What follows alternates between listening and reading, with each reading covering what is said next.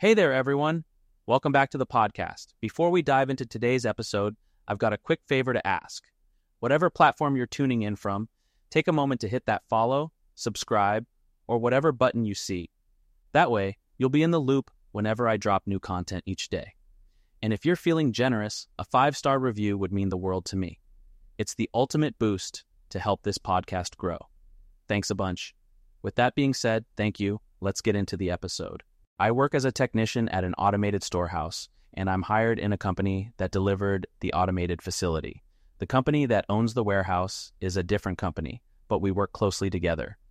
We do maintenance on the machinery and ensure that everything is running 24/7, while the company that owns the facility hire people to drive forklifts, pick products, refill machines, etc.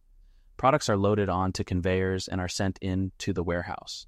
The people doing this job are supposed to ensure that the pallets and products fit the criteria, like removing straps, plastics, checking dimensions, and stability of the boxes, products on the pallets, etc. When the pallets coming in are crooked, they often fall over easily. Most of the time, it's the forklift driver's fault, which annoy me and my colleagues a lot. It's now the technician's job to get the machines up and going again. One time I fixed up a pallet, and of pure anger, I kicked the hell out of it and ruined products. Sent the pallet to the station for broken pallets, knowing some dude there has to fix it.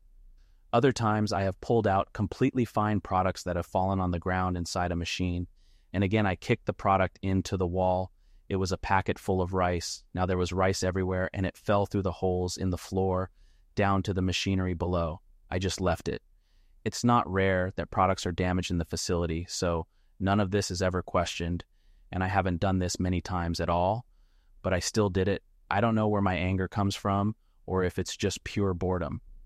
I also sometimes get the urge to just throw stuff, but I resist it every time. I don't know why I feel this way, but I know I shouldn't be doing it.